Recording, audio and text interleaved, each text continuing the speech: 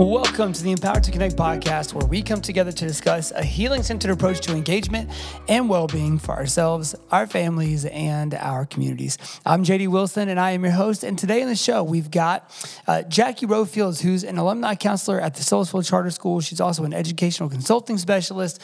She is, without a doubt, one of our favorite people on earth, especially in the space of having conversations around difficult topics, be it race or ethnicity or culture or issues where we are interpersonally interacting with people who are different than us. And so Jacque gives talks all the time to school groups and organizations about these types of things. We wanted to have her on today with National Adoption Awareness Month happening. We wanted to have her to talk about how do we engage in conversation without defensiveness? How do we engage in conversation and begin to filter and read and eliminate our own biases? And the reason we want to have those conversations is because, as you know, if you have ever been around adoption or foster care in any way, shape, or form, you know that it is a complicated situation. And there are lots of emotions, lots of hurt, lots of grief, lots of loss, lots of joy, lots of happiness, all encompassing within this structure of adoption and foster care. And it is with great sadness that a lot of us look around the country at a one-sided narrative when it comes to adoption all the time or foster care. It is with great joy when we see people willing to step into the messy and hard conversations and to engage there while remaining focused on the dignity of the human being. So we wanted to have Jacque in to talk today about how do we avoid defensiveness? How can we begin having conversations? What's the most important thing to do in these conversations where we're crossing natural dividing lines that normally divide us socially? And you're just going to love her. So without any further ado, here she is, Miss Jacque Rowe-Fields. Well, all right, as I mentioned in the opening here, we've got Jacque Rowe-Fields with us today. And Jacque is not just in front of the program and in front of mine personally, but maybe the best person that I know to have this conversation today. And so, Jacque, thank you so much for being with us today. And why don't we start with this? If you don't mind, just kind of giving people a professional context for you. I know we've had you on before, but just kind of what you do in your role now and kind of maybe a little bit of your background professionally. Yeah. JD. Hi, everyone. Yeah, absolutely. So excited to be here today. And JD, always delighted to get a chance to spend a few minutes with you. JD and I go way back to my days at elementary school in Binghamton, where he and I worked together really as community advocates, parent advocates. I am now serving at Rowe-Fields Charter School. What to the tornadoes? And I get a chance to work with the seniors and the alumni who have graduated from Rowe-Fields and gone on to whatever post-secondary pathway, be it 4-year, 2-year, military. Some go straight into, the job market. And now we have enough students who are parents, who are becoming parents. So even embracing those young people as they become parents. So That's my day gig. As most people, I got a side gig, which is all things race, class, and bias. And so love to have conversations around those topics as well. Yeah. So for those of you outside of Memphis, both Binghamton and Rowe-Fields are schools, are neighborhoods inside of the Memphis kind of metro area. And so, Jacque, I know that, one of the first, I told the story last time we were on, so I'll briefly overview it now. One of the first interactions we ever had was you overheard me talking to someone in the school. I was trying to get some volunteers to come help their birthday parties. And I mentioned, this might be the only time these kids feel celebrated for birthdays all year. And this is in the context of an elementary school that was in a pretty underserved neighborhood here in Memphis. And so underserved, under-resourced, whatever word you want to use for that. Jacque, as soon as I hung up the phone, she was like, and I think your words were so kind because they were like, JD, I just want to challenge you on that. And really inside it was like you wanted to just slap me upside my head and like, you ignorant little boy.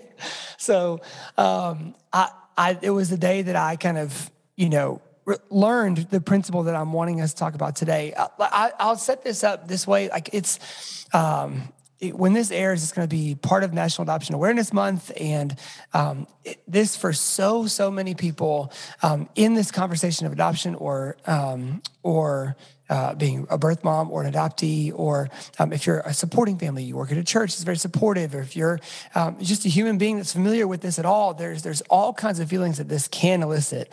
Yes. And one of the things that we have noticed kind of in our country over the last several years is the separation between listeners and talkers, and Yes. the people that are doing both. And so why don't we kind of start from the standpoint of why is it important for us to, when we encounter these difficult conversations, to take a listening first approach?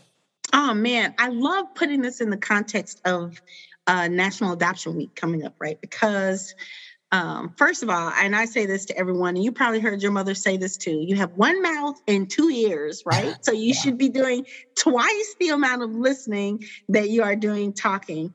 But somehow we flip that on its ear, and we feel like we should always be doing talking, right? The person who's in charge is the person who's talking, and not realizing that really you're learning when you're listening. Mm. And when you think about this in the context of families and adoptions, and like you said, just how we function as a living being in society, we've got to listen to one another. We have got to listen to one another. I think that's really part of the incredible challenge we're facing as a country right now, is that everyone's talking and trying to get their point across, and no one feels like they should be in a position where they should be just listening to one another. Yeah. Well, and I think about oftentimes these conversations are not just conversations of crossing family lines or bloodlines. They're also crossing cultural, ethnic lines, sometimes with even sometimes cultural lines with historical context. And so, as I've heard you do a lot of times before, would you mind just kind of opening up that conversation about, when we are approaching kind of transcultural or transethnic lines, how is it that we need to begin approaching those conversations and thinking about those situations? So, Judy, something came to my mind when you're talking. When we think about cultures and how we function within different cultures, and it can be ethnic culture, but even within a family, right? A family has a certain kind of culture. On your job has a certain kind of work culture. Within cultures, communication looks different. Different cultures have different ways to communicate with one another. Now, what's interesting about that is listening transcends culture. Listening is always pretty consistent across the board. How we speak to one another may be different. The language we use, the proximity when we're talking, how close we are, how far away we are, what's comfortable in terms of personal distance. All those things may change, but listening requires silence, and it requires tuning in. And that transcends almost every kind of culture: work culture, home culture, ethnic culture. Listening looks the same no matter what space you're in.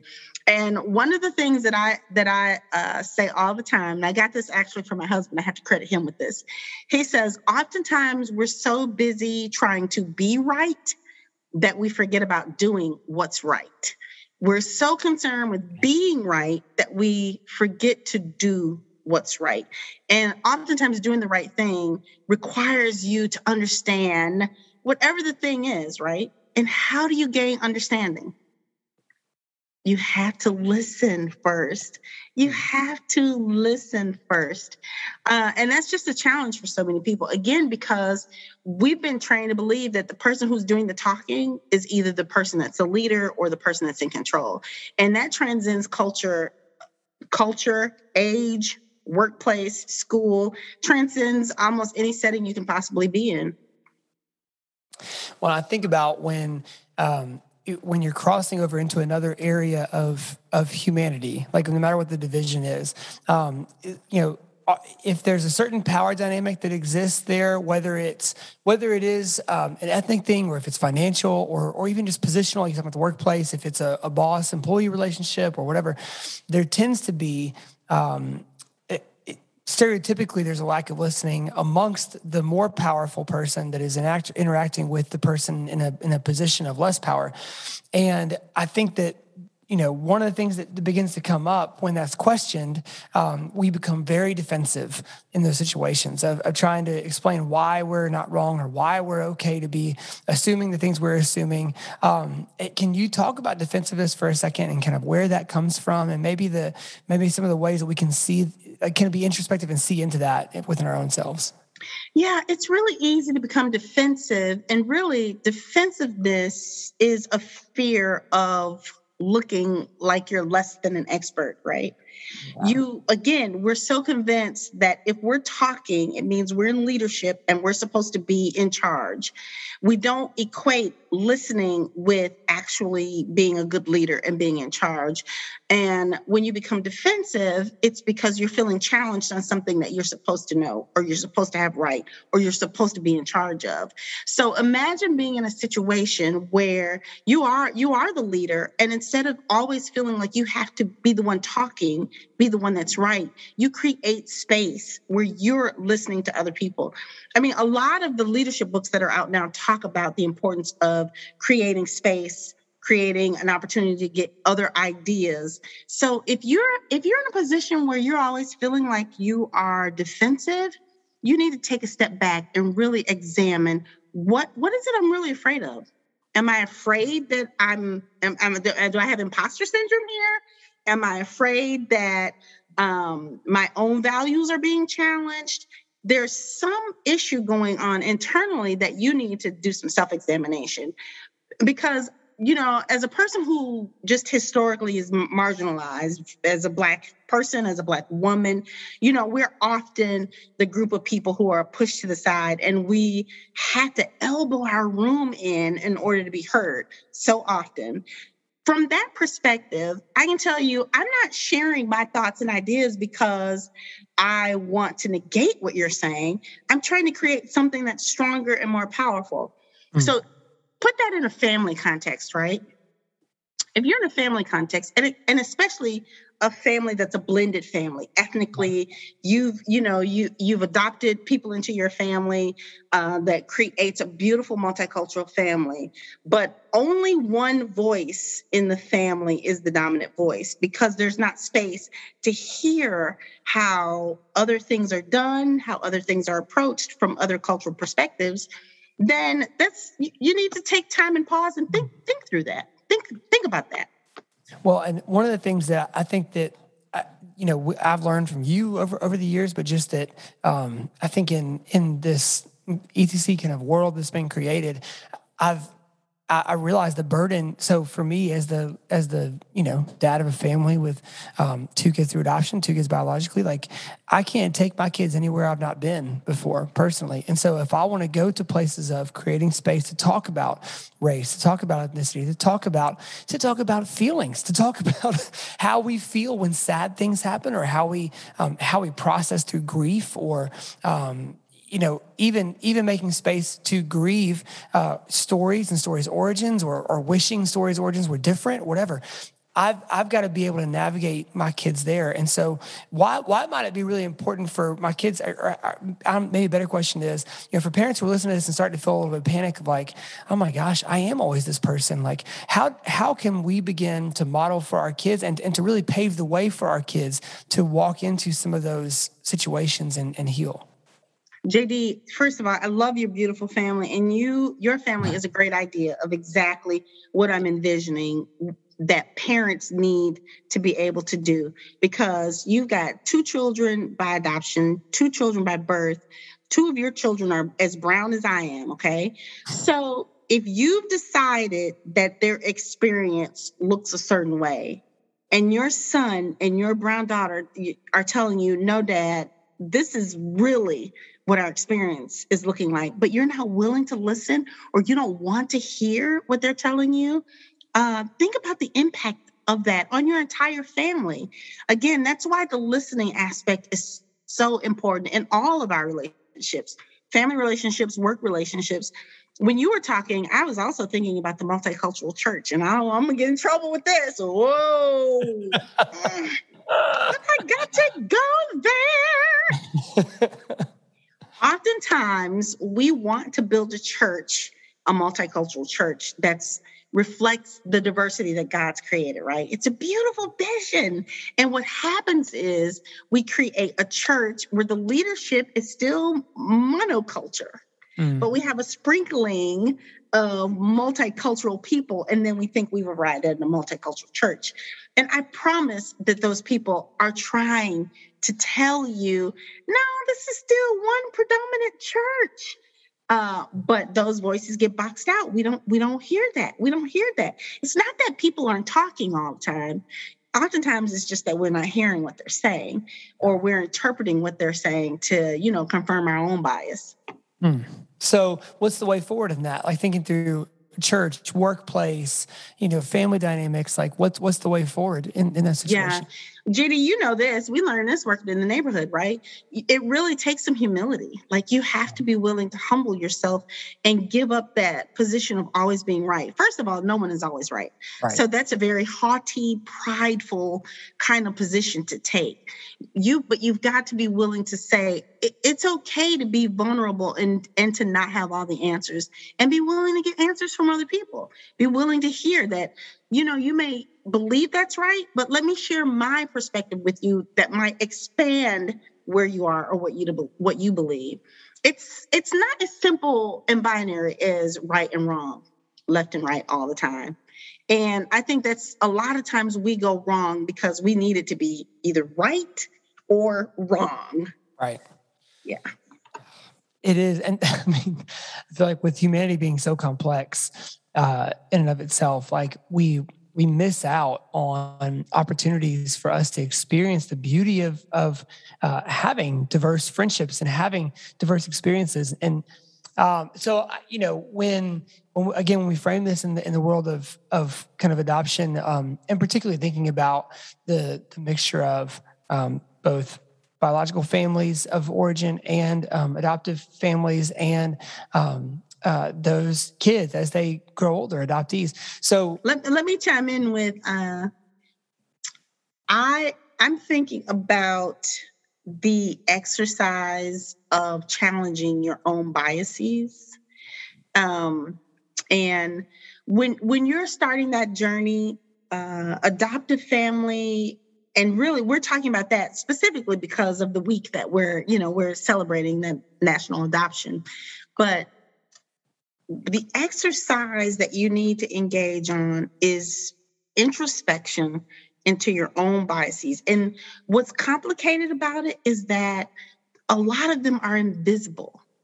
A lot of the things that we are biased towards or for or against are actually invisible to us. And so you have to almost, people who are really, who do mindful exercises and slow down and stop breathing, listen to their breathing. It's almost like that. It's like you have to slow down on every thought and think, how did I get to that place? How is it that I believe that thing I believe? And some things are really big, huge, and obvious. I'll give you an example from, something that's pretty common. Driving, you enter a bad area of town, right? You see person of color, man of color, African-American man, Latino man crossing the street, and your first inclination may be to lock the door, okay? So where does that come from? I'm talking about, I'm not telling you not to lock the door, okay? If you got to lock the door because your instinct's kicking in and you want to lock the door. But I want people to stop and think about for a moment, why do I feel like I need to lock the door? Yeah. What have I learned, and how have I learned that? And how do I unlearn some of the things that just are second nature to me? Because it may seem like it's appropriate in your mind to lock the door when you see that man walk across the street. But what you don't realize, if you have applied that thought process in other places in your life and you're just not cognizant of it, again, it's like stopping to think about how you're breathing if you're a person that practices mindfulness. It's the same concept. And it really takes time and practice, JD. It's something I have to do it every day. Every day I have to check myself on some bias I have. Well, and I was going to say, often the most helpful tool in that equation is a friend or a person that is from a different place than you are, that can call you out on some of that and help you with that initial process. Because oftentimes you can if all you've been around are people with the same inherent biases as you're not going to recognize that as wrong, even no matter, you can stop breathing and you still won't notice, those things, right? And so, I think that's where relationships become so important. And so you talk about whether it's a multicultural church or whether it's just if you live in a diverse area, just making a way to build relationships with people across natural dividing lines that you might have. We have to find a way to build relationships there so that our learned experiences begin to conflict with those inherent biases, right? And then we can recognize those, You're right. And you know what's so interesting about it, JD? We often automatically think that we need to challenge whatever negative notions we have about. Yeah. But we need to challenge our positive notions too, right? Because we think highly of some things that really don't deserve it. Oh, absolutely. Well, and I just even think about the danger, even as an adoptive dad, the danger of over or underinflating stories when talking with our kids about biological families. Like it is wildly important for me to not lionize or demonize one of our kids' birth parents if I don't know the story, right? Right. Now, if there's an experience that we've had that we can hold on to, or a relationship that's ongoing where there's a kid, like the kid's able to independently sort of verify mom and dad's narrative that we're sharing, that's one thing. But I've got to be very careful in those situations. And same with public figures, right? Like, we're learning this as we watch statues come down across the country. There's a huge debate. And a lot of it centers around our historical collective thoughts that didn't dive deep enough into a person's character. And then there's also an overemphasis on that. Well, we remove racism. And no. You're so right. You're so right. And, one of the things that's really going on right now is this conversation and education around critical race theory, CRT, critical race theory, and how it's taught in elementary schools. First of all, let me say this for the record. Critical race theory is not being taught in elementary schools. It's unfortunate that critical race theory is this buzzword, catch-all word, because critical race theory is actually very complicated and it is very theoretical, and it's usually something that's reserved for higher education. But we understand, we know what people are talking about when they're saying critical race theory at this point, and it's really just history. We're trying to teach, what I would consider, we're just teaching American history, and people are putting a spotlight on the pieces that of our American history that deal with race relations, and even more specific, the spotlight is being placed on the power dynamic, because that's the issue. Yeah. You could never use the word race, racism, ethnicity, and still talk about the economic power, power pieces at play. And I think people would be frustrated and upset about that. But that's just the reality of our history. Yeah. I'm sorry, and I know you're going to chime in, but I was going to say, if we could really stop for a minute and listen to what the real concerns are, we might be able to figure out how to address the concerns in a more constructive way than saying we don't want critical race theory in our schools. Well, one of the most challenging things that I've had a friend who's pushed me on during this last few years has been just to challenge my own biases, which you started with. And that sounds like a really simple thing to bring in this moment. But I tend to lose a lot of patience when I watch people complain about things that I might have a above average knowledge about.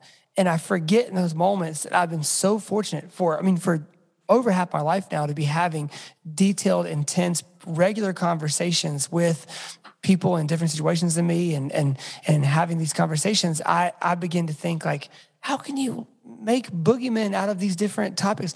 And then when I talk to someone who will genuinely share their concerns with me, I 100% understand the concerns, right? So I think that's exactly what you're saying, is like when we will, I was just opening his Coke over here. That's okay. When we will when we will stop and have real conversations and see people as human beings who have inherent value and are worthy of sharing with us how they feel, and us take them at their word for how they feel, we can begin to really progress through these conversations. And I would venture to guess that, especially in this conversation of whether it's critical race theory or whether it's American history or whether it's conversations about adoption, conversations about emotions, feeling, if we are willing to have calm, eyeball to eyeball, real conversations with people, we are going to find that we are almost all way closer than we think we are to finding solutions to our issues. And so I think that on all issues right now where things are inflammatory, because that's what is, the power of social media is that we're able to communicate the news travels at a way faster rate, and information travels at a way faster rate, but it's also devoid of the ability to hear and see someone in person and to see them as a person. That's right. When we lose that sense of humanity with somebody, it robs us of real human relationship. And so true. So true. I'm thinking about many, many moons ago, I had the opportunity to work with a colleague. This woman was a Caucasian woman, a very tall Dutch woman, as a matter of fact. And I, moment of pure transparency, at that time, many, many years ago, I would say I was pretty biased against white women. I just thought their lives were easy. They just could go get manicures. They had like really expensive strollers, and they were jogging with their kids on the sidewalk, and their life was just all sunshine and pedicures and bonbons. Okay. Many, many, many, many years ago. And, as fate would have it, I had to work really closely with this young woman who we were about the same age at that time. And we were both young moms at that time. And it was such a blessing for me because I found out that we had so much more in common than we had differences. Okay. As young moms, our day-to-day lives were all about laundry and homework and dinner and bath time. And she and I just bonded over those conversations that just, I think everyone in America probably has, right? If you're a parent, if you're a parent, you already know this life, right? Our lives are probably pretty similar, unless you're in that very small percentage where you've got a nanny that's doing everything. And that relationship with her almost 30 years ago now, 25, 30 years ago, really reshaped my whole concept of how we go about prejudging people and their lives. When I could sit with her and we would work on a project for school, and then, she would get a phone call about, so-and-so sick and they got an ear infection. And I was like, she's dealing with the same things I'm dealing with. Yeah. Right? So you're right. Yeah. It's when we can actually connect to one another's humanity, that's when we can really, I think, advance as a civilization. And JD, people say, what are like some of the practical steps when you're trying to be a better listener? And it's not rocket science, right? Yeah. It's really not. It's just, first of all, you've got to want to hear what the person is saying. If I'm talking to you and I don't want to hear what you're saying, I can be quiet, but I'm still not listening. Totally. I can be, going over my grocery list. I need to stop. I need to pick up some Dawn dish soap. I can be quiet. Yeah. But I cannot hear a mumbling word, right, that you're saying. Right. 100%. So you first have to be interested in hearing what the person is saying. And if you have to tell yourself, I need to pay attention to what JD is saying, then you need to start there. Yeah. You need to start there. Yeah. First step. Yep. That's so helpful. Jacque, thank you for coming on with us today and just talking through this. Are we out of time already? We've got 2 minutes left. This is obviously. Well, it's also so much longer of a conversation than just a one part deal. So we'll have to have you back on and we'll talk some more about this in the future. But thank you so much for talking with us, and we can't wait to talk to you again soon. Oh, my pleasure. My pleasure. Well, a huge thank you to Jacque. And as we talked about in that episode, my hope is that maybe this was not a transformative episode for you in that you walk away with pages and pages of notes. Maybe what it helps you do is walk away and later on today with a coworker or a neighbor or somebody you find yourself in conversation with who may have a different background than you or a different viewpoint than you, maybe we remember just to listen and to let there be silence and to let there be understanding based on nothing else except for the dignity of the human being standing across from us. And so I hope, and I would encourage all of us to take that approach in our conversations this week and see where it leads us. Next week, we've got an incredible, powerful episode coming to you, and it is a first for us. We have yet to have all three members of the adoption triad, a birth mother, an adoptee, and an adoptive mom on the same episode before, and we wanted to have a conversation between a birth mom, an adoptee, and an adoptive mom next week. And so we will have that happen. And it was a long conversation, many tears, lots of laughter involved. It's powerful. And I would just encourage you to make plans to tune in next week for that episode. Until then, for Kyle Wright, who engineers and edits all of our audio, for Tad Jewett, the creator of the music behind ETC, for Mo and Tana Ottinger, and for everybody here at the ETC team, I'm JD Wilson, and we'll see you next week on the Empowered to Connect podcast.